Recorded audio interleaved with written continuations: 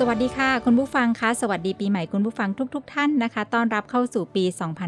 2564 กับอาเซียนราวอัพไทย Publica Podcast ค่ะพบกับดิฉันอเทตยาศิลปะเจริญนะคะต้อนรับปีใหม่ด้วยกันนะคะถึงแม้ว่าตอนนี้เรายังจะต้องฝ่าฟันเรื่องของโควิดไปด้วยกันทุกประเทศในอาเซียนแล้วก็ทั่วโลกด้วยนะคะแต่ว่าข่าวสารทางด้านเศรษฐกิจการค้าการลงทุนก็ยังจะต้องเดินหน้าต่อไปหลายส่วนที่เขาพัฒนาไปแต่ละประเทศก็พัฒนาต่อไปหลายส่วนที่ต้องหยุดชะงักลงก็หาทางแก้ไขกันนะคะสำหรับประเทศไทยเราก็เช่นเดียวกันนะคะในประเทศอาเซียนนะคะวันนี้ข่าวสารที่จะนำมาฝากกันก็จะเป็นเรื่องราวที่จะกำหนดอนาคตทางด้านเศรษฐกิจนะคะแล้วก็เรื่องของธุรกิจในปีหน้าด้วยมีหลายข้อมูลที่นำมาฝากกันแล้วก็อีกเรื่องนึงที่น่าสนใจก็คือเรื่องของระบบรางค่ะที่จะมีการเชื่อมโยง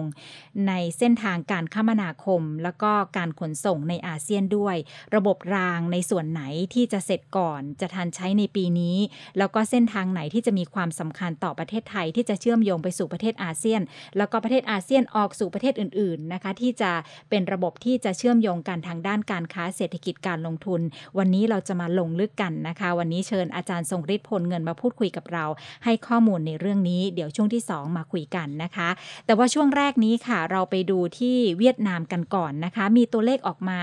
ในช่วงต้นปีนี้นะคะว่าอัตราการเติบโตทางเศรษฐกิจของประเทศเวียดนามอยู่ที่ 2.91% ในปี 2563 ก็นับว่าขยายตัวต่ำสุดในรอบกว่า30ปีเนื่องจากโควิด -19 นี่แหละค่ะเวียดนามก็เป็นประเทศหนึ่งที่มีเศรษฐกิจเติบโตเร็วที่สุดในเอเชียนะคะตัวเลขปี 2563 เนี่ยดิ่งลงอย่างหนักเมื่อเทียบกับอัตราการเติบโตของ GDP ในปี 62 ที่ 7% ถึงแม้ว่าเวียดนามเนี่ยจะเป็นประเทศที่ GDP นะคะยังไปได้เรื่อยๆในช่วงโควิด -19 แต่ถ้าเทียบทั้งปีแล้วก็เทียบตลอด30ปีที่ผ่านมาของเขาถือว่าปีที่แล้วเนี่ยตกหนักที่สุดนะคะแต่ว่าผลการดำเนินงานของเวียดนามเนี่ยกลับดูสดใสค่ะท่ามกลางบริบทของภาวะเศรษฐกิจถดถอยทั่วโลกจากการระบาดของโควิด -19 นะคะแล้วก็สำนักงานสถิติแห่งชาติเวียดนามเนี่ยเขาบอกว่าอัตราการเติบโตของไตรมาสสุดท้ายของปีเนี่ยอยู่ที่ 4.48% ส่งผลให้ตัวเลขสิ้นปีจะอยู่ที่ 2.91% นะคะแล้วก็การกักตัวเนี่ยก่อนหน้านี้นะคะก็กระทบค่ะโดยเฉพาะการเคลื่อนย้ายแรงงานต่างๆการเคลื่อนย้ายการลงทุนต่างๆนะคะทำให้โรงงานส่วนใหญ่ของเวียดนามยังสามารถเปิดทำการได้ในบางส่วนตอนที่มีการระบาดใหม่ๆนะคะแต่ว่าเมื่อมีการคลี่คลายแล้วเนี่ยผู้คนก็กลับเข้าทำงานได้อย่างรวดเร็วค่ะตัวเลขอย่างเป็นทางการของเวียดนามเนี่ยสูงกว่าคาดการณ์ของกองทุนการเงินโลกนะคะที่ 2.4% แล้วก็ยังคาดการณ์ว่าเศรษฐกิจโลกจะหดตัวลง 4.4% ธนาคารโลกบอกว่าเวียดนามอาจจะประสบความสำเร็จมากขึ้นในปี 2564 นี้นะคะแล้วเขาก็ยังระบุด้วยนะคะว่าอนาคตก็มีแนวโน้มว่าเศรษฐกิจของเวียดนามจะเป็นไปในทิศทางที่บวกนะคะเศรษฐกิจคาดว่าจะขยายตัวที่ 6.8% ในปีนี้แล้วหลังจากนั้นจะทรงตัวที่ประมาณ 6.5% นะคะอันนี้ก็เป็นคาดการณ์สำหรับในปีนี้ของประเทศเวียดนามนะคะมาดูที่กัมพูชาค่ะมีความคืบหน้าเรื่องของการก่อสร้างสนามบินนานาชาติเสียมราชอังกอร์แห่งใหม่ในจังหวัดเสียมราชนะคะของกัมพูชาเห็นบอกว่าตอนนี้คืบหน้าไปแล้ว 35% เขาวางศิลาฤกษ์ไปเมื่อวันที่15มีนาคมที่ปีที่ผ่านมาแล้วก็กำหนดของเขาเนี่ยจะสร้างเสร็จในปี2566นะคะซึ่งมีการเข้าไปตรวจความคืบหน้าแล้วโดยสำนักเลขาธิการการบินพลเรือนกัมพูชาค่ะได้มีการชื่นชมบริษัทนะคะที่เขามีการก่อสร้างว่าเป็นไปด้วยความเรียบร้อยแล้วก็คืบหน้าเป็นอย่างมากนะคะในปี2566ค่ะคาดการณ์กันว่าสนามบินแห่งใหม่นี้เสียมราชอังกอร์เนี่ยนะคะจะช่วยดึงดูดนักท่องเที่ยวให้เดินทางมาเยือนมากขึ้นแล้วก็จะส่งผลดีต่อเศรษฐกิจครัวเรือนของคนท้องถิ่นรวมถึงการเติบโตของกัมพูชาในวงกว้างด้วยสนามบินนานาชาติแห่งใหม่แห่งนี้นะคะอยู่ห่างจากตัวเมืองเสียมราชทางตะวันออกเฉียงใต้ประมาณ51กิโลเมตรครอบคลุมพื้นที่กว่า 4,000 ไร่ค่ะโดยในระยะแรกของโครงการนะคะจะสามารถรองรับผู้โดยสารประมาณ7ล้านคนแล้วก็แผนระยะยาวจะสามารถรองรับผู้โดยสารได้ถึง20ล้านคนเลยนะคะสนามบินแห่งนี้นะคะคาดว่าจะใช้งบประมาณในการก่อสร้างประมาณ880ล้านดอลลาร์ตอนนี้กัมพูชามีสนามบินนานาชาติ3แห่งค่ะอยู่ระหว่างการก่อสร้างอีก3แห่งด้วยกันนะคะอันนี้ก็น่าติดตามนะคะเขาก็คาดว่าจะเสร็จในปี2566ค่ะก็จะดึงดูดนักท่องเที่ยวได้เป็นอย่างดีค่ะ จากกัมพูชามาที่เมียนมากันบ้างนะคะมีการสร้างทางด่วนย่างกุ้งกรุงเทพค่ะอันนี้จะเชื่อมติลาวานะคะเข้าโครงข่าย EWEC นะคะหลายวันมานี้นะคะสื่อหลายแห่งในพม่าเนี่ยเขาเผยแพร่ภาพการก่อสร้างถนนสายหนึ่งที่สื่อทุกแห่งเรียกถนนสายนี้ว่าทางด่วนย่างกุ้งกรุงเทพค่ะถนนนี้กำลังก่อสร้างเป็นเฟสแรกนะคะก็จะเชื่อมระหว่างเมืองพะโคหงสาวดีเมืองหลักของพะโคนะคะกับเมืองใจโทในรัฐมอญนะคะเมื่อปลายเดือนกุมภาพันธ์ที่ผ่านมาค่ะทางรัฐมนตรีกระทรวงก่อสร้างพม่าเนี่ยก็ได้ออกมาพูดถึงถนนเส้นนี้นะคะบอกว่าเป็นโครงการทางด่วนนะคะซึ่งทางใจก้าค่ะกับทางธนาคารพัฒนาเอเชียหรือว่า ADB เนี่ยกำลังพิจารณาเงินกู้ที่จะให้แก่รัฐบาลพม่าโดยในตอนนั้นนะคะรองรัฐมนตรีกระทรวงก่อสร้างของทางพม่าเนี่ยเรียกถนนเส้นนี้ว่าเป็นทางด่วนเชื่อมระหว่างย่างกุ้งพะโคแล้วก็รัฐมอญทางด่วนสายนี้จะแบ่งเป็น2ส่วนแรกก็จะเริ่มจากเขตเศรษฐกิจพิเศษติลาวาที่เมืองสิเรียมนะคะกรุงย่างกุ้งไปยังเมืองพะโคอันนี้คาดว่าจะใช้เงินลงทุน$160 ล้านนะคะโดยใจกล้าให้การสนับสนุนค่ะส่วนที่2ก็จะสร้างจากพะโคไปยังเมืองใจโทรัฐมอญคาดว่าต้องลงทุนประมาณ$500 ล้านมีธนาคาร ADB ให้การสนับสนุนนะคะแล้วก็เมื่อต้นเดือนพฤศจิกายนที่ผ่านมานี้นะคะธนาคารพัฒนาเอเชียหรือว่า ADB เนี่ยเขาเพิ่งจะอนุมัติเงินกู้นะคะ$483 ล้านสหรัฐหรือประมาณ424,000 ล้านจัดนะคะแก่กระทรวงก่อสร้างพม่าสำหรับสร้างทางด่วนเฟสแรกระหว่างพะโคกับใจโทที่เริ่มการก่อสร้างทันทีหลังได้รับเงินกู้นะคะอันนี้มีภาพที่เผยแพร่ไปตามสื่อต่างๆมาก่อนหน้านี้แล้วชื่อทางด่วนคือย่างกุ้งกรุงเทพค่ะเพิ่งจะมาถูกเรียกในเดือนพฤศจิกายนที่ผ่านมานี่เองนะคะหลังจากมีข่าวว่า ADB เนี่ยอนุมัติเงินกู้ก้อนแรกนี้ออกมาแล้วนะคะในทางด่วนช่วงพะโคกับใจโทเนี่ยนะคะก็มีการสร้างสะพานยาวประมาณ2กิโลเมตรกว่าๆค่ะข้ามแม่น้ำสตงนะคะซึ่งใจก้าเนี่ยอันนี้อนุมัติเงินกู้ประมาณ 27.28 พันล้านเยนหรือประมาณ 342.18 พันล้านจัดให้กับกระทรวงก่อสร้างของพม่าเพื่อสร้างสะพานแห่งนี้แล้วส่วนทางด่วนเชื่อมระหว่างติลาวามายังพะโคเนี่ยอันนี้เขาจะสร้างในฝั่งตะวันออกของแม่น้ำพะโคค่ะเพื่อไม่ต้องผ่านเข้าไปยังเมืองย่างกุ้งเพราะตรงนั้นรถก็ติดเหมือนกันนะคะแนวเส้นทางเริ่มจากสิเรียมไปยังเมืองอีกเมืองหนึ่งนะคะเมืองขยานเมืองตะนะปินนะคะปลายทางที่พะโคก็คาดว่าจะเริ่มก่อสร้างเป็นลำดับถัดไปทางด้านของทางการของพม่าเนี่ยเขาก็เคยให้สัมภาษณ์ไว้ว่าทางด่วนช่วงย่างกุ้งไปยังเมืองพะโคและเมืองใจโทในรัฐมอญเนี่ยคาดว่าจะเสร็จในปี 2569 ส่วนทางด่วนย่างกุ้งกรุงเทพอันนี้ก็เป็นหนึ่งในโครงการถนนของระเบียงเศรษฐกิจตะวันออกแล้วก็ตะวันตกนะคะที่ประเทศญี่ปุ่นพยายามที่จะผลักดันอย่างเต็มที่ผ่านสถาบันการเงินในสังกัดนะคะก็คือใจก้าหรือ ADB ด้วยเนี่ยนะคะซึ่งถนนเส้นนี้เนี่ยเรียกย่อๆว่า EWEC นะคะจะเป็นเส้นทางเชื่อม4ประเทศเริ่มจากท่าเรือดานังเวียดนามผ่านแขวงสวรรณเขตของสปป.ลาวเข้าไปทางจังหวัดมุกดาหารผ่านขอนแก่นพิษณุโลกตากข้ามชายแดนไทยที่อำเภอแม่สอดจังหวัดตากเข้าไปยังจังหวัดเมียวดีรัฐกะเหรี่ยงนะคะแล้วก็มีปลายทางที่ท่าเรือเมาะละแหม่งรัฐมอญค่ะทางด่วนย่างกุ้งกรุงเทพนะคะยาว570ไมล์โดยเมื่อเส้นทางจากย่างกุ้งพะโคใจโทสร้างเสร็จแล้วเนี่ยก็จะเชื่อมเข้ากับโครงการของถนน EWEC นี้นะคะที่เมืองเมาะละแหม่งและต่อมายังเมืองเมียวดีเพื่อเชื่อมเข้ากับโครงข่ายถนนในประเทศไทยที่อำเภอแม่สอดผ่านจังหวัดตากลงมาถึงกรุงเทพมหานครค่ะอันนี้มีการเสนอข่าวไปแล้วเบื้องต้นในประเทศพม่านะคะนอกจากทางด่วนย่างกุ้งกรุงเทพแล้วเนี่ยนะคะก็จะช่วยเพิ่มมูลค่าทางเศรษฐกิจแก่ประเทศต่างๆในภูมิภาคลุ่มแม่น้ำโขงถนนเส้นนี้เนี่ยยังจะเป็นปลายทางแก่นักแสวงบุญจากประเทศไทยให้สามารถเดินทางไปสักการะพระธาตุอินแขวนด้วยนะคะที่เมืองใจโทแล้วก็ต่อไปสักการะมหาเจดีย์ชเวดากองที่กรุงย่างกุ้งได้ภายในการเดินทางเที่ยวเดียวก็ถึงแล้วนะคะส่วนนักแสวงบุญจากพม่าเนี่ยเขาก็สามารถใช้เส้นทางนี้เดินทางจากกรุงย่างกุ้งเพื่อมาสักการะวัดพระแก้วในกรุงเทพได้ด้วยนะคะนี่เห็นไหมก็ถ้าเสร็จแล้วเนี่ยมันจะเชื่อมโยงกันไปหมดเลยอันนี้คือทางบกค่ะเดี๋ยวเราจะมาฟังในทางรางบ้างนะคะว่าเส้นทางรางที่จะเชื่อมเรื่องของการขนส่งและการเดินทางระหว่างกันในอาเซียนเส้นทางที่สำคัญโดยเฉพาะที่ทุนที่มาจากจีนเนี่ยตอนนี้มีความคืบหน้าอย่างไรแล้วและปีนี้จะมีโอกาสได้เปิดใช้เส้นทางไหนบ้างนะคะอย่างที่บอกค่ะเราได้เรียนเชิญอาจารย์ทรงฤทธิ์พลเงินนะคะเป็นผู้เชี่ยวชาญด้านประเทศอาเ ซียนแล้วก็ประเทศในกลุ่มลุ่มแม่น้ำโขงมาให้ข้อมูลกับเราในเรื่องนี้ในเชิงลึกเลยนะคะตอนนี้เราจะไปสนทนากับอาจารย์ทรงฤทธิ์กันค่ะอาจารย์ทรงฤทธิ์คะสวัสดีค่ะ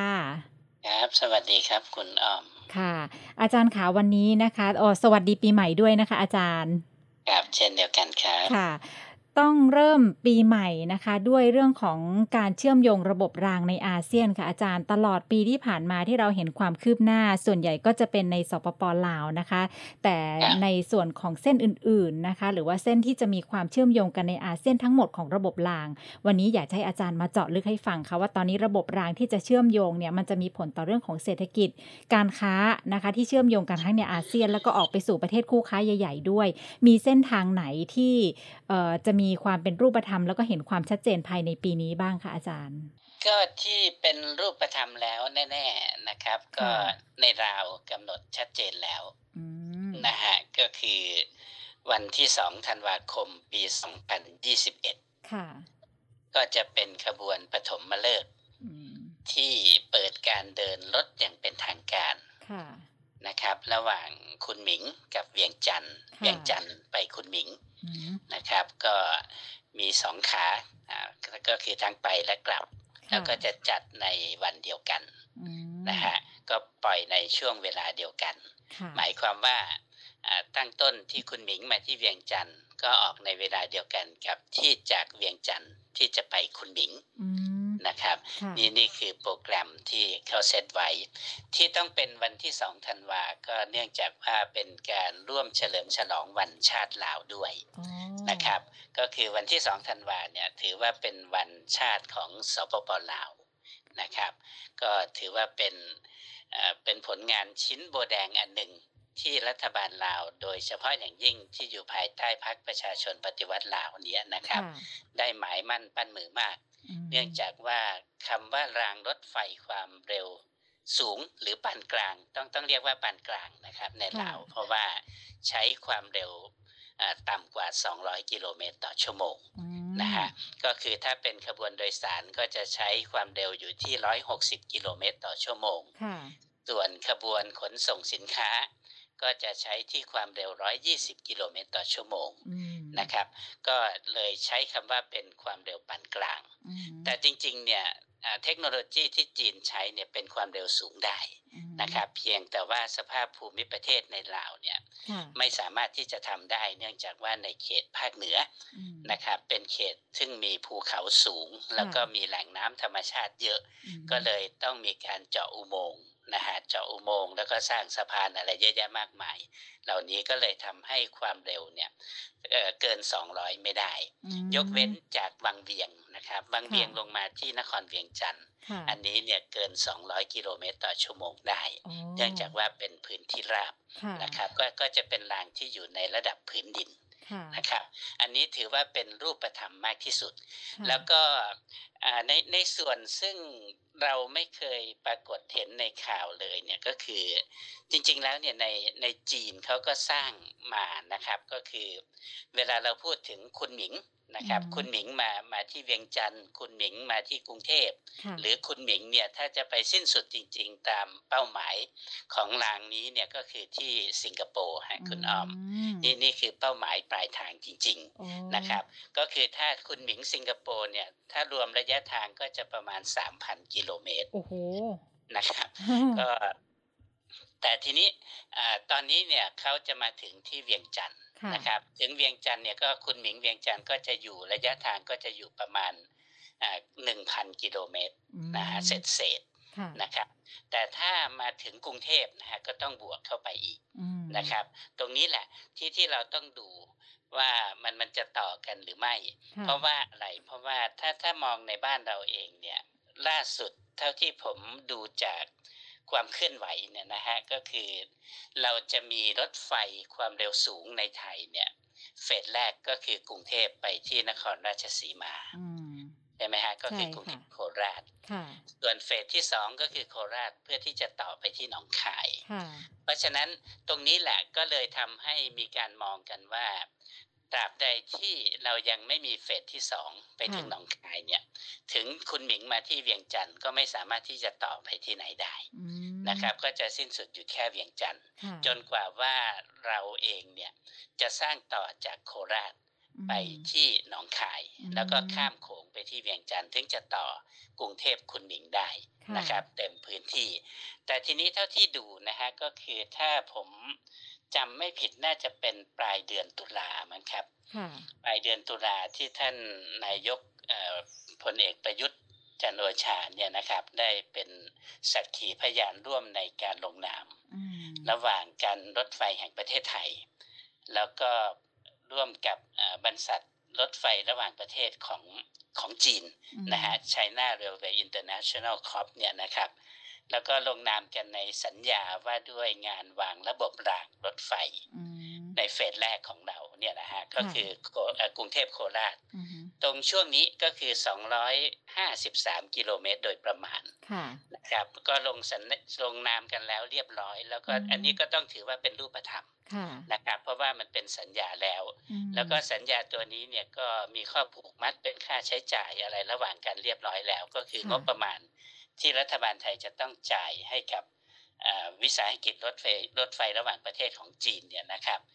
50,000 กว่าล้านบาทนะครับเพื่ออะไรนะฮะก็คือ1ก็คือวางระบบรางแล้วก็2ก็คือติดตั้งระบบรถไฟความเร็วสูงนะครับแล้วก็ติดตั้งระบบไฟฟ้าระบบอานัสัญญาณระบบการสื่อสารรวมไปถึงการจัดหาขบวนรถโดยสารแล้วก็รถขนส่งสินค้าของรถไฟขบวนที่ว่านี้นะฮะแล้วก็ที่ผมชอบมากเนี่ยก็คือมีการบวกข้อที่7ข้อที่8เข้าไปด้วยก็คือข้อที่7เนี่ยก็จะว่าด้วยการฝึกอบรมบุคลากรของไทยนะครับเกี่ยวกับการเดินรถแล้วก็การซ่อมบำรุงส่วนข้อที่8อันนี้สำคัญนะฮะก็คือการถ่ายทอดเทคโนโลยีนะครับในเรื่องของรถไฟมาให้กับประเทศไทยด้วยอันนี้ต้องถือว่าชื่นชมนะฮะที่มีข้อตกลงอย่างนี้ได้ที่จีนเขายอมอย่างนี้ได้ก็เพราะว่าอะไรนะฮะก็เพราะว่าเป้าหมายของจีนเนี่ยเขาต้องการไปถึงสิงคโปร์จริงๆพอเขาต้องการไปเมื่อเขาต้องการคุณหมิงสิงคโปร์แล้วเนี่ยเขาก็ต้องยอมให้นะครับให้กับเพื่อแลกกับสิ่งที่เขาต้องการเป้าหมายปลายทางนั้นนะครับแล้วผมก็เชื่อว่าเฟส2ของเราเนี่ยก็ไม่น่าจะมีปัญหานะครับก็คงจะมีในลักษณะอย่างเดียวกันนะครับก็คือจากโคราชต่อไปที่หนองคายช่วงนี้เนี่ยจะประมาณ356กิโลเมตรโดยประมาณนะครับได้มีการศึกษาสำรวจออกแบบแล้วนะครับโดยฝ่ายไทยเราเองนี่แหละเป็นคนศึกษาทั้งหมดเลยนะครับโดยมีฝ่ายจีนเนี่ยมาเป็นที่ปรึกษานะครับเป็นที่ปรึกษาคอยไกด์ไลน์เรื่องนั้นเรื่องนี้แล้วก็ประเมินออกมาแล้วนะครับก็คือตัวเลขเนี่ยก็จะอยู่ประมาณงบประมาณเท่าไหร่ล่ะ 250,000 ล้านบาทนะครับก็มีการกำหนดออกมาแล้วว่าจะมีการสร้างแบบไหนนะฮะแล้วก็จะมีกี่สถานีนะครับมีศูนย์ซ่อมบำรุงมีอะไรยังไงเนี่ยนะครับก็จะมีลักษณะอย่างเดียวกันก็คือเป็นการร่วมมือระหว่างรัฐบาลไทยกับรัฐบาลจีนนั่นเห็นไหมตรงนี้แหละฮะที่เป็นช่องที่ทำให้เราเนี่ยสามารถเจรจาได้ในสิ่งที่เราต้องการมากขึ้นนะครับแล้วผมก็เชื่อว่าจีนเนี่ยจะพยายามผลักดันเรื่องนี้นะครับคือถ้าเฟสแรกไม่มีอะไรผิดพลาดที่บอกว่าจริงๆเนี่ยเขาตั้งไว้ก่อนหน้านี้เนี่ยปี2025ควรที่จะเปิดใช้ได้แล้วแต่ทั้งปีนี้เราเจอโควิดนะครับพอเราเจอโควิดเนี่ยมันก็เลยต้องช้าออกไปอีกปีหนึ่งนะครับแต่ทั้งหลายทั้งปวงเนี่ยประเทศไทยเราส่วนใหญ่เนี่ยเรามีทรัพยากรเกือบจะทั้งหมดแล้วนะครับยกเว้นเรื่องโน้ตฮาวเรื่องเทคโนโลยีเท่านั้นที่จะต้องอาศัยไกด์ไลน์จากจีนรวมไปถึงเทคโนโลยีรถไฟความเร็วสูงนะฮะระบบรางอนุสัญญาณอะไรต่างๆเหล่านี้เนี่ยต้องนำเข้าอยู่นะฮะก็เลยอาจจะช้าไปอีกปีหนึ่งแต่ถ้าปีหน้าก็คือเมื่อเราลงสัญญากันแล้วเนี่ยก็เริ่มดำเนินการได้เลยตั้งแต่ต้นปีหน้าเป็นต้นไปเนี่ยปี2026ครับสามารถที่จะกรุงเทพโคราชเนี่ยถึงนะครับ แค่นี้เนี่ยคือใช้เวลาแค่ชั่วโมง15นาทีนะครั1ชั่วโมง15นาทีโอ้โฮสบ บายเลยนะอาจารย์แป๊บเดียว ก็คือถ้าเรตจริงๆเนี่ยก็ไม่เกิน15นาทีก็ประมาณชั่วโมงครึ่งค่ะนะครับก็เนี่ยมันจะสะดวกมากขึ้นค่ะแต่ทีนี้ที่ผมคาดเอาไว้เนี่ยก็คือว่าจีนคงไม่รอถึงขนาดว่าให้โคราชหนองคายเนี่ยต้องช้าไปกว่านี้ค่ะครับผมเชื่อว่าปีหน้าเนี่ยจีนรุกแน่นอนอืมนะครับจีนจะรุกแบบไหนล่ะรุกก็คือว่าอ้าวประเทศไทยขาดเงินตรงไหน นะครับขาดอุปกรณ์ขาดเทคนิคตรงไหนจีนช่วยอะไรได้บ้างนะฮะค่ะเพราะว่าจากประสบการณ์นี้เนี่ยจีนเคยทำมาแล้วกับมาเลเซียอ๋อจำได้ไหม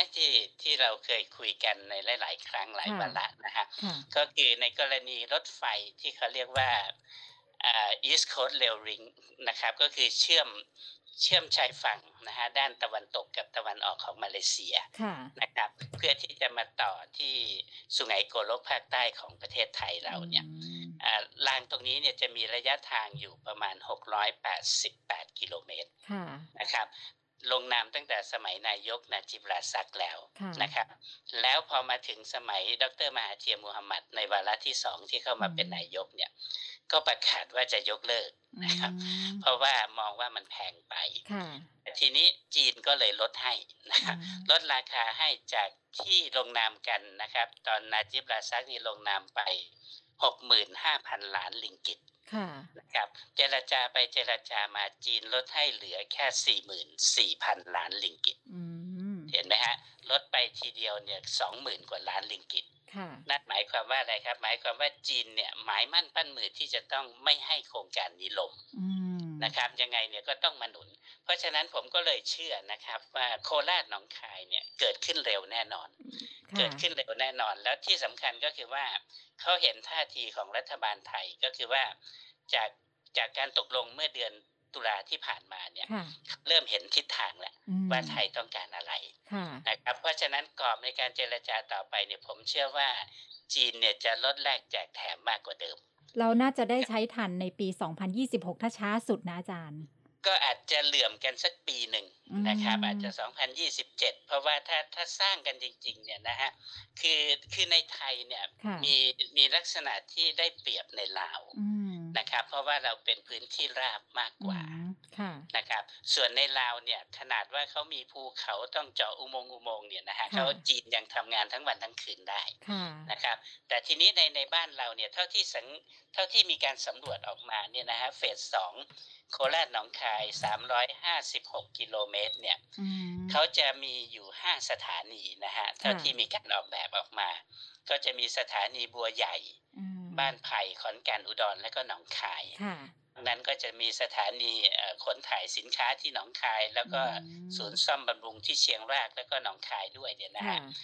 คือมีการสำรวจออกมาแล้วมันจะเป็นรางที่อยู่ในระดับพื้นดิน อ๋อนะครับ185กิโลเมตรโดยประมาณค่ะนะครับแล้วก็171กิโลเมตรเนี่ยก็คือยกระดับอืมนะครับสำรวจละเอียดถึงขนาดว่าจะมีสะพานรถไฟกี่แห่งค่ะนะฮะสะพานรถยนต์ข้ามกี่แห่งค่ะสะพานกลับรถยูเทิร์นกี่แห่งทางลอดรถไฟกี่แห่งเนี่ยคือละเอียดละออถึงขนาดนั้นแล้วค่ะนะครับเพราะฉะนั้นขั้นตอนต่อไปนี้เนี่ยก็คือในปีหน้าเนี่ยนะฮะก็คือตั้งแต่ต้นปีเท่าที่ผมดูจากการเคลื่อนไหวของการรถไฟแห่งประเทศไทยนะฮะเขากำลังทำเรื่องเพื่อขอการอนุมัติโครงการเฟส2ระยะสุดท้ายอืจากมรัฐบาลอืซึ่งมเชื่อว่าไม่น่าจะมีปัญหาเมื่อแบบการก่อสร้างออกมาแล้วค่ะนะครับพอสเต็ปต่อไปถ้ารัฐบาลอนุมัติเรียบร้อยเนี่ยนะฮะสิ่งที่จะต้องทำก็คือต้องมีการออกเป็นพระราชกฤษฎีกาเพื่อกำหนดเขตที่ดินฮะอืที่มต้องทำอย่างนี้เพราะว่าต้องมีการเว้นคืนต้องอะไรสารพัดนะครับกลับขึ้นมาแล้วเฟสต่อไปก็คืออะไรครับประกวดราคาค่ะแล้วก็สำรวจในรายละเอียดเรื่องอสังหาริมทรัพย์การเว้นคืนอะไรพวกนี้นะฮะแล้วหลังจากนั้นแหละครับการก่อสร้างนี่ผมเชื่อว่าถ้าร่วมมือกับจีนเนี่ยไปได้เร็วแน่นอนอืมงานโยธาอะไรต่างๆติดตั้งอะไรต่างๆเนี่ยจีนเขาทำได้เร็วค่ะนะครับกำหนดประมาณ66เดือนก็เสร็จอืนะครับแต่มถ้าจีนลงมือทำแล้วก็ผลักดันกันจริงๆเนี่ยผมเชื่อว่าจะเหลื่อมกันไม่เกิน2ปีอืนะครับมหรือถ้าไม่เหลื่อมจริงๆเนี่ยถ้าเป็นไปตามสเต็ปนี้ก็ประมาณปี2029ต้นปีอืฮะได้มใช้ อาจารย์คะนะครับถ้าพูดถึงเส้นทางกรุงเทพโคราชหรือว่าโคราชหนองคายนะคะมันจะเชื่อครับมโยงเส้นทางที่จะไปคุณเวียงจันทร์คุณหมิงอันนี้ได้ง่ายกว่าด้วยใช่ไหมคะก็คือถ้าเกิดไปลงหนองคายแล้วก็ต่อจากเวียงจันทร์ไปคุณหมิงอันไม่เลยนี้เชื่ครับก็อมกันไหมคะก็คือพอถึงหนองคายเราก็สร้างสะพานเชื่อมเลยฮะอ๋อเหรอคะแต่เป็นใช่ครับ เป็นทางรางเหมือนกันหรือเป็นทางรถคะอาจารย์หรือต้องข้าก็มไปต้องเป็นรถไฟเชื่อมกันเลยอ๋อฮะก็คือเหมือนทุกวันนี้สะพานที่หนองคายก็มีรถไฟค่ะนะครับมีรางรถไฟอยู่ตรงกลางอืแต่มทีนี้เมื่อเป็นรถไฟความเร็วสูงแล้วเนี่ยระบบรางเนี่ยเขาก็จะเป็นรางที่ใหญ่กว่าอืนะครับมเพราะว่ารางทุกวันที่เราใช้เนี่ยมันเป็นรางกว้างแค่เมตรเดียวค่ะแต่ถ้าเป็นรถไฟความเร็วสูงความเร็วปานกลางเนี่ยขนาดความกว้างของรางก็จะเป็น1.435เมตร ค่ะนะครับเพราะฉะนั้นสะพานเนี่ยก็จะไม่ใช้ร่วมกับรถยนต์อืนะครับม สะพานก็จะเป็นสะพานสำหรับรางรถไฟโดยเฉพาะแสดงว่านะครับถ้าเกิดเรานั่งยาวเนี่ยเราก็ไปไม่ต้องลงครับไม่ต้องลงเลยไม่ต้องลงอ๋อไม่ต้องลงเลยฮะก็คือกรุงเทพถ้าคุณอ้อมจะไปคุณหมิงก็นั่งไปตลอดเลยอ๋อผ่านโคนะครับก็ขราบวนเดียวชผ่านหนองใช่คายผ่านเวียงจันทร์ไปคุณหมิงได้เลยได้เลยคอ๋อรับไม่ต้องต่อขบวนฮะอาจารย์แล้วเพราะว่า แล้วใบผ่านแดนอะไรต่างๆนี้มันจะออกมาในรูปแบบไหนยังไงคะอาจารย์อ๋อไม่ยากหรอกครับก็เหมือนค่ะนายตรวจนี่แหละอ๋นะครับอเวลาเราจะเดินทางใช่ไหมฮะค่ะเราก็ต้องถือพาสปอร์ตอืมนะครับต่อไปเนี่ยการเชื่อมโยงเหล่านี้เนี่ยมันไม่จำเป็นที่จะต้องใช้วีซ่าแล้วค่ะนะครับถือพาสปอร์ตหนังสือเดินทางเนี่ยข้ามประเทศได้เลยอืมเนื่องจากว่าเราเป็นอาเซียน plus แล้วก็มันเป็นการเชื่อมโยงระหว่างกันค่ะแล้วก็จะมีข้อตกลงการโดยสารการเดินทางแล้วก็จะมีการยกเว้นวีซ่าระหว่างกันค่ะอยู่แล้วอืมนะครับเพราะฉะนั้นเมื่อถือวีซ่าถือพาสปอร์ตเนี่ยไปได้เลยอืนะครับมไม่ต้องกลัวค่ะนะฮะก็แค่ว่าพอถึงด่านของเราก็นายตรวจเราก็มาตรวจความค่ะเรียบร้อยเท่านั้นเองอืนะครับมหรือถ้าเราจะลงเวียงจันทร์ก่อนนะก็อันนั้นก็ต้องผ่านด่านตมอะไรก็เป็นเรื่องปกติอยู่แล้วถ้าเราจะเข้าเมืองอ๋ใช่ไหมฮะอแต่ถ้าเรายังอยู่บนขบวนรถเราไม่ได้ลงไปไหนค่ะอันนี้ไม่จำเป็นที่จะต้องไปให้ทางลาวเขาสแตมป์อ๋อนะครับก็มันแค่ไปจะเชื่อมถึงได้หมดเลยคุณหมิงปุ๊บถึงคุณหมิงเราก็ให้ตมคุณหมิงสแตมป์ว่าอ้าวคุณอ้อมมาจากกรุงเทพกรุงเทพใช่ไหมฮะค่ะมาเที่ยวคุณหมิงค่ะก็จะลงตราให้มาถึงค่ะวันนั้นวันนี้เวลาจะออกก็สแตมป์อีกทีหนึ่งเท่าอืนั้นเองมแต่ทั้งหลายทั้งปวงเนี่ยนะฮะสิ่งพวกเนี้ยต่อไปนี้นะฮะมันจะเป็นระบบอิเล็กทรอนิกส์หมดเลยค่ะนะครับการเชื่อมต่อแม้กระทั่งหนังสือเดินทางแล้วก็ตั๋วค่ะตั๋วที่มันเป็น e-ticket เนี่ยนะครับค่ะเวลาเราจองอะไรปุ๊บเนี่ยมันก็จะเชื่อมโยงกันเลยว่าอ้าวหมายเลขพาสปอร์ตนี้หมายเลขตั๋วนี้นะครับก็คือคนเดียวกันค่ะนะครับตรงนี้แหละฮะมันจะไม่ใช่ปัญหาอีกต่อไปแล้วผมเชื่อว่ามันจะช่วยลดปัญหาการเดินทางได้ดีมากใช่ขึ้นอาจารย์อย่างกรุงนะฮะ เทพไปคุณหมิงเนี่ยรวมกี่ชั่วโมงอะคะถ้าวัดระยะทางก็ถ้าเอาตามที่เราเดินทางเนี่ยนะฮะก็คืค่ะอกรุงเทพหนองคายเนี่ยก็3 ชั่วโมงครึ่งค่ะนะครับเวียงจันทร์คุณหมิงก็10 ชั่วโมงอืมก็รวมเวลาแล้วเนี่ยก็รวมทั้งแพ็กของอะไรเนี่ยรวมเสร็จเนี่ยไม่น่าจะเกิน14 ชั่วโมง14ชั่วโมงโดยประมาณก็ไม่นานนะอาจารย์พูดถึงไม่แล้วนานฮะไม่นาน14 มากชั่วโมงนะค่ะครับก็ประมาณนั้นแหละค่ะแล้วก็จะไม่รู้สึกเหนื่อยเพราะว่าอะไรครับเพราะว่ารถไฟเนี่ยเขาไม่กระโชกกระชากนะ ค่ะ รถไฟในระบบใหม่เนี่ยมันนุ่มมาก เป็นก็ไฟฟ้าเนาะอาจารย์ใช่ค่ะใช่ระบบปรับอากาศอะไรพวกนี้นะฮะพวกฝุ่นเขม่าวควันอะไรก็จะไม่มีเหมือนเดิมนะฮะแล้วเพราะค่ะคือถ้าใครเคยไปใช้รถไฟความเร็วสูงในจีนเนี่ยจะค่ะจะสัมผัสเรื่องนี้อืได้มนะคค่ะรับเพราะว่ามันสะอาดมันถูกหลักอนามัยขนาดไหนค่ะมันสงบเงียบขนาดไหนนั่งสบายขนาดไหนรับรองไม่เบื่อนะฮะค่ะ แล้วปลอดภัยกว่าเครื่องบินเป็นไหนโอ้อาจารย์เอาที่จะใกล้ๆเปิดก่อนคือ2ธันวา64นี้ของเวียงจันทร์ไปคุณหมิงคุณหมิงมาเวียงจันทร์เนี่ยนะอาจารย์ๆจุดครับ ที่มันจะสร้างรายได้นะคะหรือว่าจุดที่นักลงทุนน่าจะไปเนี่ยมันจะอยู่ตรงไหนยังไงบ้างระหว่างเส้นทางรถไฟทั้งหมดค่ะแล้วตอนนี้เขามีการเปิดพื้นที่ยังไงบ้างตรงนี้คะอาจารย์เป็นโอกาสของผู้ประกอบการไทยยังไงบ้างคะก็ในลาวทุกวันนี้นะฮะก็จริงๆแล้วเนี่ยเขาก็เป็นข้อตกลงที่พ่วงในสัญญาก่อสร้างแล้วก็ร่วมทุนค่ะระหว่างลาวกับจีนอยู่แล้วอืนะครับโดมยโดยทางการลาวกับจีนเนี่ยตั้งขึ้นมาเป็นวิสาหกิจรถไฟลาวจีนค่ะเพื่อที่จะบริหารเฉพาะช่วง จากบ่อเต็นนะครับมาที่เวียงจันทร์อันนี้ถือว่าเป็นส่วนหนึ่งแต่ถ้าเลยบ่อเต็นเข้าไปในจีนอันนี้ก็จะเป็นของจีนเฉพาะนะฮะจะไม่เกี่ยวกับลาวแต่ทีนี้ก็คือจากด่านบ่อเต็นมาถึงนครเวียงจันทร์เนี่ยจะอยู่ภายใต้การดูแลของวิสาหกิจร่วมรถไฟลาวจีนนะฮะแล้วทีนี้เนี่ยในพื้นที่สองข้างทางรถไฟนะครับมันก็จะมีพื้นที่สัมปทานซึ่งก็จะมีแขวงใหญ่ๆที่เขามีการจัดสรรพื้นที่ไว้แล้วฮะอย่างแขวงอุดมไซนะฮะแขวงอุดมไซเนี่ยจะมีการตั้งนิคมอุตสาหกรรมเขตเศรษฐกิจพิเศษนะฮะเขตสมาร์ทซิตี้อะไรเนี่ยเป็น 3-4 เขตเลยนะฮะที่ตั้งกันไว้ตรงนั้นแล้วก็อีกที่หนึ่งก็คือที่หลวงพระบางนะครับหลวงพระบางเนี่ยจะเป็นสถานีใหญ่เนื่องจากว่าอะไรครับเนื่องจากว่าเป็นเมืองมรดกโลกนะครับแล้วก็เป็นเขตการท่องเที่ยวที่คนนิยมเดินทางไปนะฮะมันก็จะเป็นศูนย์รวมของนักท่องเที่ยวได้อยู่แล้วนะฮะในพื้นที่ตรงนั้นเพราะฉะนั้นถ้าจำได้นะฮะฝั่งที่อยู่ตรงข้ามวัดเชียงทองนะครับฝั่งตรงข้ามแม่น้ำโขงเนี่ยนะฮะของวัดเชียงทองเนี่ยตรงนั้นเขาเรียกว่าเมืองจอมเพชรนะครับตรงนั้นก็จะเป็นสถานีใหญ่แล้วก็ทุกวันนี้จีนก็ได้สัมปทานเป็นเขตเศรษฐกิจพิเศษครบวงจรแล้วนะฮะก็จริงๆแล้วเนี่ยก็คือจีนได้อยู่แล้วนะฮะก็จะมีเอกชนไทยรายหนึ่งมั้งครับที่อุดมไซที่ไปเสนอที่จะทำนิคมอุตสาหกรรมนะฮะแล้วก็ทำเขตเศรษฐกิจแล้วก็เขตเขาเรียกอะไรฮะการเกษตรนะครับแล้วก็สมาร์ทซิตี้ด้วยเนี่ยก็กลุ่มอมตะเนี่ยนะฮะถ้าที่ผมดูข่าวก็ไปจดทะเบียนอยู่ที่นั่นนะฮะในลาวเป็นลาวอมตะนะครับ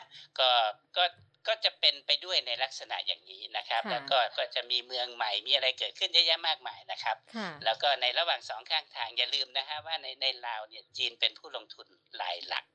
แล้วก็มากที่สุดแล้วก็พื้นที่สัมปทานของจีนในลาวแล้วก็เขตเศรษฐกิจพิเศษของจีนในลาวเนี่ยก็มากที่สุดด้วยเพราะฉะนั้นมันก็เลยเป็นจุดคุ้มที่เขาถึงแม้ว่ายังไม่เชื่อมต่อกับไทยในห่วงเวลาที่ลาวกับจีนเปิดใช้ก็ไม่เป็นไรแต่รอได้นะครับก็แต่อย่างที่ผมวิเคราะห์นั่นแหละคือจีนเนี่ยเขาไม่ปล่อยให้เวลายาวนานหรอกนะครับเขาต้องมาเร่งสปีดให้มันเป็นรถไฟความเร็วสูงจริงๆนะครับเพราะฉะนั้นโปรดจับตานะฮะปีหน้าเนี่ยรับรองว่าจีนลุกหนักมากอาจารย์แล้วนอกเหนือจากเขตอุตสาหกรรมนะในสองข้างทางที่เส้นทางรถไฟผ่านเนี่ยมันจะมีคอมมูนิตี้มอลล์หรือว่ามีจุดพักที่เราจะเข้าไปลงทุนธุรกิจแบบค้าขายอะไรอย่างเงี้ยได้มากน้อยขนาดไหนคะอาจารย์แล้วยากไหมคะก็เขตเศรษฐกิจพิเศษนี่แหละฮะที่เขาจะเปิดนะครับคือมันจะเป็นทั้งเขตเศรษฐกิจพิเศษมีทั้งเขตแปรรูปสินค้าเขตการค้าเสรีเขตปลอดภาษีนะฮะเขตนิคมอุตสาหกรรมเขตการเกษตรอะไรต่างๆเหล่านี้นะฮะเพราะว่าในเขตภาคเหนือของลาวเนี่ยมีที่ดินเยอะนะครับแล้วก็สามารถที่จะใช้ที่ดินนั้นเป็นประโยชน์ในทางการเกษตรได้เยอะแยะมากมายนะฮะแล้วอีกอันนึงก็คือว่าอย่าลืมนะฮะว่าเมื่อการเดินทางสัญจรไปมาสะดวกแล้วยิ่งถ้ามาถึงกรุงเทพคนไทยอยากจะไปวังเวียงอยากจะไปอะไรได้เนี่ยนะฮะเมืองใหม่เนี่ยมันเกิดขึ้นได้เสมอนะครับโรงแรมก็ต้องมีใช่ไหมครับร้านอาหารก็ต้องเกิดนะครับสถานบันเทิงก็ต้องมีสถานแลกเงินอะไรต่างๆเนี่ยมันก็ต้องมีทั้งหมดเนี่ยนะครับตรงนี้แหละฮะมันสามารถที่จะไปได้แล้วก็ธุรกิจภาคบริการเนี่ยไปได้หมดเลยนะครับในตลอดเส้นทางนี้นะครับเพียงแต่ว่าทุนเราจะถึงหรือเปล่าเมื่อจีนเขาครองไว้แล้วอันเนี้ยจะเข้าไปยากง่ายขนาดไหนอาจารย์แล้วต้องเข้าไปในรูปแบบไหนแล้วควรจะคุยกับพาร์ทเนอร์ที่เป็นคนจีนหรือพาร์ทเนอร์ที่เป็นคนลาวถ้าเกิดมันเป็นเขตเชื่อมต่อระหว่างกันแบบนี้ค่ะอาจารย์คือถ้าเป็นเขตเศรษฐกิจพิเศษที่เป็นสัมปทานก็ต้องไปคุยกับพาร์ทเนอร์ที่เป็นคนจีนที่เป็นคนไล่สัมปทานใช่ไหมฮะแต่ถ้าเราจะไปร่วมทุนนะครับเพื่อที่จะไปเช่าพื้นที่ทำอะไรสักอย่างหนึ่งในเขตนั้นเขตนี้นะครับถ้าให้สะดวกก็ต้องไปมีพาร์ทเนอร์เป็นคนลาวด้วยก็ยิ่งดีนะครับหรือยิ่งถ้าเราเป็นรายย่อยนะฮะไม่ใช่รายใหญ่อะไรมากมายเนี่ยมีพาร์ทเนอร์ที่ไว้ใจได้อย่างคนลาวเนี่ยจะสะดวกกว่านะคะเพราะว่าผมยกตัวอย่างเช่นถ้าคนไหนอยากจะไปทำเรื่องร้านสะดวกซื้อร้านค้า อะไรต่างๆเหล่านี้นะฮะมันจะมีข้อจำกัดอยู่เยอะสำหรับคนต่างชาตินะฮะเพราะว่าต้องไปจดทะเบียนด้วยทุนขั้นต่ำ$2 ล้านอะไรอย่างเงี้ยนะฮะสำหรับร้านสะดวกซื้อ1แห่งนะครับสมมติว่าถ้าคุณอ้อมจะไปเปิดสัก10 สาขาก็ต้องจดทะเบียน$20 ล้านโอ้ลองคูณเป็นบาทดูสิฮะแต่ทีนี้ถ้าเราไปเป็นพาร์ทเนอร์กับคนลาวเนี่ยข้อกำหนดนี้ไม่มีฮะเราก็ซัพพลายสินค้าเราก็อะไรให้นะครับก็อาจจะทำการค้าอย่างอื่นเข้าไปด้วยนะครับหรือทำบริษัทท่องเที่ยวนะฮะก็คือส่งinbound outbound ระหว่างกันอะไรต่างๆเหล่านี้ได้หมดนะฮะก็คือเชื่อมโยงการท่องเที่ยวระหว่างกันทำให้มันเป็นเน็ตเวิร์กให้ได้อันนี้ก็สามารถที่จะคุยกับทางทูตพาณิชย์ไทยที่อยู่ในสปป.ลาวได้นะอาจารย์เขาน่าจะชี้ช่องทางให้ได้หมดนะครับแล้วก็โดยเฉพาะอย่างยิ่งหอการค้าเหล่านี้นะฮะก็ในแต่ละจังหวัดเขาก็จะมีการเชื่อมโยงกันอยู่แล้วนะฮะในชายแดนเหล่านั้นนะฮะถ้าจะไปเนี่ยก็คนไทยด้วยกันเนี่ยควรไปอย่างเป็นขบวนนะฮะอย่าไปเป็นศิลปินเดี่ยวนะครับเพราะว่าถ้าเป็นศิลปินเดี่ยวแล้วเนี่ยมันจะลำบากแต่ถ้าเราไปเป็นในกลุ่มเป็นก้อนเนี่ยนะครับอำนาจในการต่อรองเจรจามันจะสูงขึ้นค่ะนี่ก็คือเส้นทางที่ชัดเจนที่สุดที่จะเป็นรูปธรรมเร็วๆนี้ก็คือ2 ธันวาคม 64เขาไม่น่าจะเลื่อนแล้วใช่ไหมอาจารย์เท่าที่ดูไม่เลื่อนแล้วครับเพราะว่าตอนนี้ก็คืบหน้าไปเกินกว่า 90% แล้วนะครับก็เหลือการเก็บรายละเอียดนะฮะไอ้พวกระบบที่มันเซนซิทีฟนะฮะเรื่องระบบอนุสัญญาณระบบไฟอะไรพวกนี้เท่านั้นส่วนในที่เป็นงานหนักคฤภัณฑ์ทั้งหลายเนี่ยเสร็จเกือบจะหมดแล้วค่ะแล้วก็ลุ้นเนาะว่าเส้นทางที่จะเชื่อมต่ออย่างเราไปถึงคุณหมิงกรุงเทพโคราชหนองคายจะได้ใช้ในปี2027หรือเปล่านะอาจารย์ก็ถ้าไม่มีอะไรพลาดนะครับก็บวกลบ1ก็แล้วกันนะฮะก็ประมาณนั้นค่ะขอบพระคุณค่ะอาจารย์คะครับด้วยความยินดีครับสวัสดีค่ะค่ะอาจารย์ทรงฤทธิ์พลเงินนะคะผู้เชี่ยวชาญด้านประเทศกลุ่มลุ่มแม่น้ำโขงนะคะชัดเจนแล้วค่ะสำหรับเรื่องของระบบรางที่จะเชื่อมในอาเซียนเส้นทางที่สำคัญนะคะก็คือเวียงจันทร์คุนหมิงนะคะอันนี้จะเปิดในวันชาติลาว2 ธันวาคมในปี2564นี้นะคะอาจารย์บอกว่าก็ไม่น่าจะมีการเลื่อนแล้วตอนนี้เสร็จไปเกือบ 100% แล้วนะคะคืบหน้าไปมากแล้วเช็คระบบอะไรเท่านั้นเองนะคะก็จะใช้เวลาเดินทางไปคุนหมิงแป๊บเดียวเองแต่เขาวางเป้าหมายไว้ว่าจะไม่แค่นี้ค่ะจะยังคุนหมิงไปสิงคโปร์อีกอันนี้ 3,000 กิโลเมตรนะคะก็จุดต่างๆที่เป็นเส้นทางเชื่อมนะคะเส้น2ข้างทางจะมีทั้งเขตเศรษฐกิจพิเศษนะคะจะมีทั้งเรื่องของเขตเกี่ยวกับเรื่องของภาษีต่างๆก็จะเป็นทั้งทุนจีนแล้วก็ทุนของลาวเองอาจารย์ก็บอกนะคะว่าถ้านักลงทุนไทยจะไปเนี่ยก็อยากจะให้เป็นหมู่คณะแล้วก็มีที่ปรึกษานะคะโดยเฉพาะภาครัฐแล้วก็ภาคเอกชนที่มีความแข็งแกร่งด้วยเพราะสัญญาของเขาเนี่ยค่อนข้างที่จะเข้มงวดเหมือนกันเพราะเป็นเชื่อมรอยต่อระหว่างการร่วมทุนกันด้วยนะคะส่วนอีกเส้นทางนึงนะคะนี่จะเชื่อมในบ้านเราไปยังอาเซียนก็คือกรุงเทพโคราชต่อจากโคราชไปหนองคายอันนี้ก็ต้องลุ้นกันนะคะว่าเราก็ติดโควิดกันอยู่กระท่อนกระแท่นมานะคะก็ลุ้นกันว่าปี2027นั้นนะคะจะได้ใช้หรือไม่อย่างไรถ้าเชื่อมต่อได้เราสามารถนั่งจากกรุงเทพไปถึงคุนหมิงได้ใช้เวลา14 ชั่วโมงอันนี้เรื่องของเศรษฐกิจข้างทางที่จะเกิดตามเส้นทางรถไฟก็จะเกิดขึ้นมากมายเช่นเดียวกันค่ะเอาละค่ะนี่ก็เป็นข้อมูลที่นำมาฝากกันในเทปแรกของปี2564นี้นะคะเป็นข้อมูลดีๆเป็นแนวทางการลงทุนดีๆจากเส้นทางระบบรางในอาเซียนค่ะวันนี้ลาคุณผู้ฟังไปก่อนพบกันใหม่ใน EP หน้านะคะสวัสดีค่ะ